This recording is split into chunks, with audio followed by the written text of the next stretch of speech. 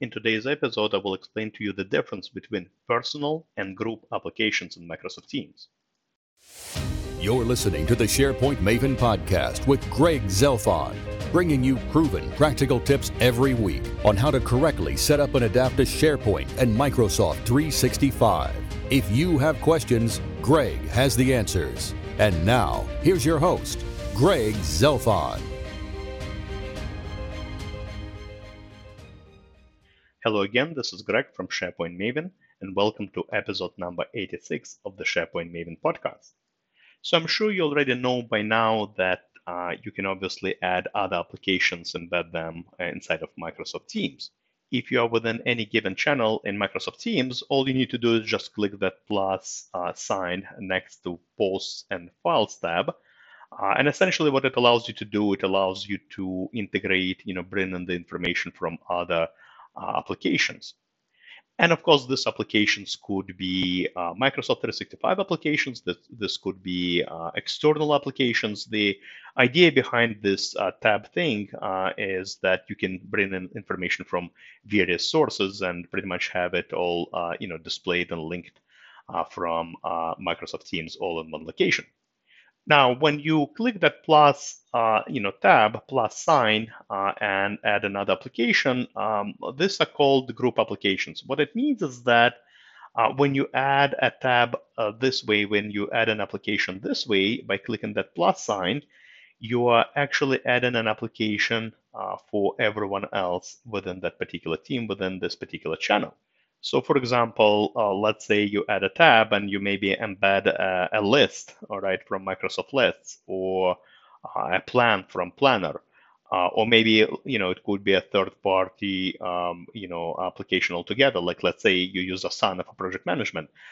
Once you add those applications this way, the content, the information will be visible by everyone who is part of the team, who is part of the channel. However, not many users realize that they can also add personal applications, all right? Applications that would be visible just by the users themselves.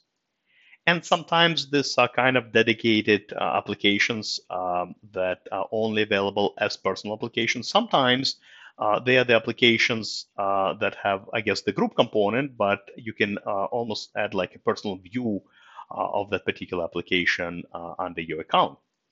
To do that, to add the personal application within Microsoft Teams, what you need to do is click on the three dots on the left-hand side sidebar.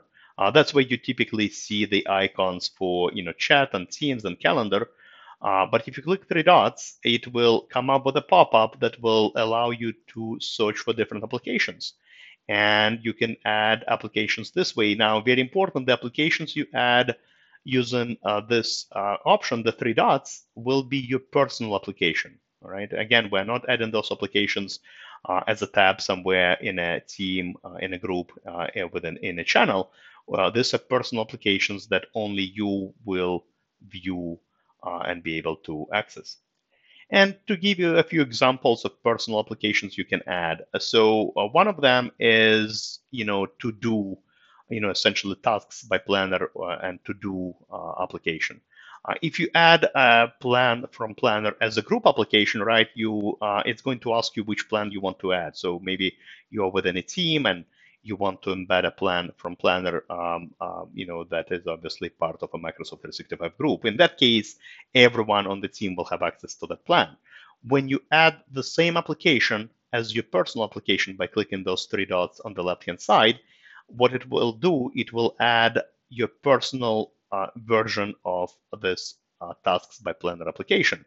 And instead of a plan, instead of a group plan, what it's going to do, it's actually going to roll up all the tasks across from all the different locations. So it's going to roll up all the tasks assigned to you from all the different plans, as well as your personal to-do tasks as well. So essentially, it's going to be kind of your central, repository, if you will, a roll-up of all the tasks across the board. And once again, it only shows you the tasks that I assigned, kind of to you from all those different locations. Another application you can add as a personal application is OneNote. Once again, you can add OneNote as a group application if you add it as a tab within Teams, within channels, within Teams.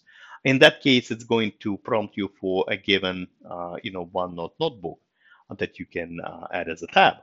If you add OneNote as a personal application, what's going to happen is actually going to show you a list of all the different notebooks you're part of, and essentially just a quick and easy way, just like with tasks I mentioned previously, it's going to be a quick and easy way for you to access all your OneNote notebooks, whether they're personal notebooks, team notebooks, recent notebooks you accessed. Essentially, it's going to be a single to go to location to access all the notebooks that you have access to. Another application you can add as a personal application, and it only exists as a personal application, is the new approvals app we now have. And essentially, what it brings Power Automate approvals inside of Microsoft Teams. It shows you the approvals that have been sent to you for an approval. It shows you the approvals that maybe you sent to others. Maybe you ask someone to approve a document. Once again, this approvals application is a personal application. It's kind of a catch-all application for all the different approvals. All right, so you can easily track everything, all the approvals from a single location. I encourage you to go in and experiment. Once again, you will notice that not all group applications exist as personal applications, and some are unique anyway. But once you're in Teams, click on the three dots on the left-hand side, and you will see all the personal applications you can add to your Teams application, and essentially you will be able to enjoy the personal views of those specific applications. I did write an article, corresponding article, a few months ago. So what I will do in the show notes, I will include the link so you can check it out and see some images and see how it all works. And I also provide an official article from Microsoft as well, so you can check it all out in your spare time.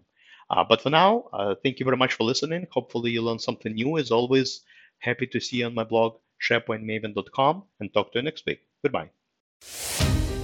You've been listening to the SharePoint Maven podcast with Greg Zelfond. If you enjoyed this episode, please head over to the Apple Podcast app, leave a review, and don't forget to subscribe. Thank you.